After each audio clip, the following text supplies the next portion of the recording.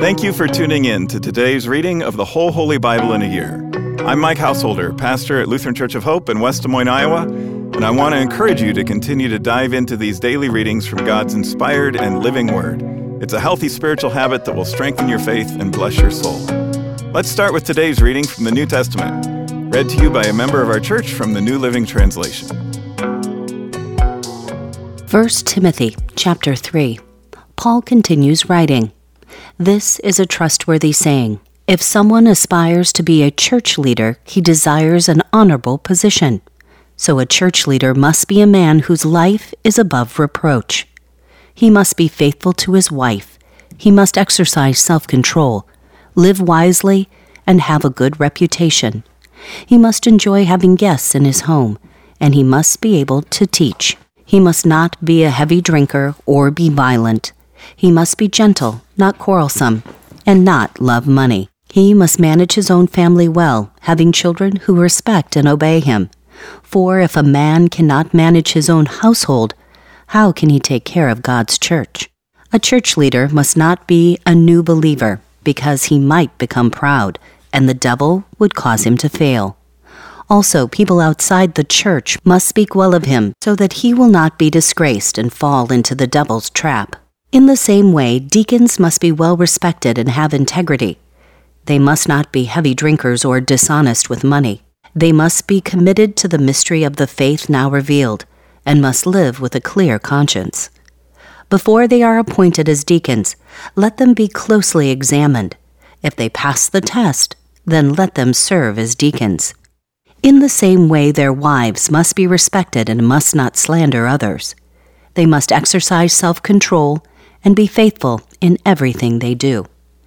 A deacon must be faithful to his wife, and he must manage his children and household well. Those who do well as deacons will be rewarded with respect from others, and will have increased confidence in their faith in Christ Jesus. I am writing these things to you now, even though I hope to be with you soon, so that if I am delayed, you will know how people must conduct themselves in the household of God. This is the church of the living God, which is the pillar and foundation of the truth. Without question, this is the great mystery of our faith.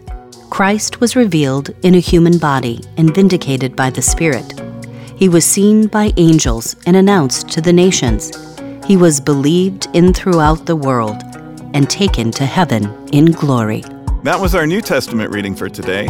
To learn more and better understand these daily Bible readings, join us for Worship at Hope on weekends, where we'll preach on the assigned readings from the previous week, and tune into my weekly podcast, Pastor Mike Drop Live, for a more in-depth discussion of the passages from Scripture that we're reading. Our goal isn't just that you know what the Bible says, but that you'll learn to live it out in daily life. With that in mind, let's continue now with today's Old Testament reading. Song of Songs, Chapter 3. One night as I lay in bed, I yearned for my lover. I yearned for him, but he did not come. So I said to myself, I will get up and roam the city, searching in all its streets and squares. I will search for the one I love. So I searched everywhere, but did not find him. The watchmen stopped me as they made their rounds, and I asked, Have you seen the one I love? Then scarcely had I left them when I found my love. I caught and held him tightly. Then I brought him to my mother's house, into my mother's bed, where I had been conceived. Promise me, O women of Jerusalem, by the gazelles and wild deer, not to awaken love until the time is right.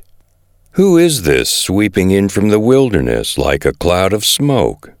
Who is it, fragrant with myrrh and frankincense and every kind of spice? Look! It is Solomon's carriage, surrounded by 60 heroic men, the best of Israel's soldiers. They are all skilled swordsmen, experienced warriors. Each wears a sword on his thigh, ready to defend the king against an attack in the night. King Solomon's carriage is built of wood imported from Lebanon. Its posts are silver, its canopy gold, its cushions are purple. It was decorated with love by the young women of Jerusalem. Come out to see King Solomon, young women of Jerusalem. He wears the crown his mother gave him on his wedding day, his most joyous day. That concludes today's readings. Thanks again for tuning in and taking this journey with us through the whole Holy Bible in a year. To more easily find this daily Bible reading podcast, hit the subscribe button. On behalf of all our Bible readers and the whole podcast crew here at Hope, I'm Mike Householder. Tune in again tomorrow, and I hope to see you at Hope for worship this weekend.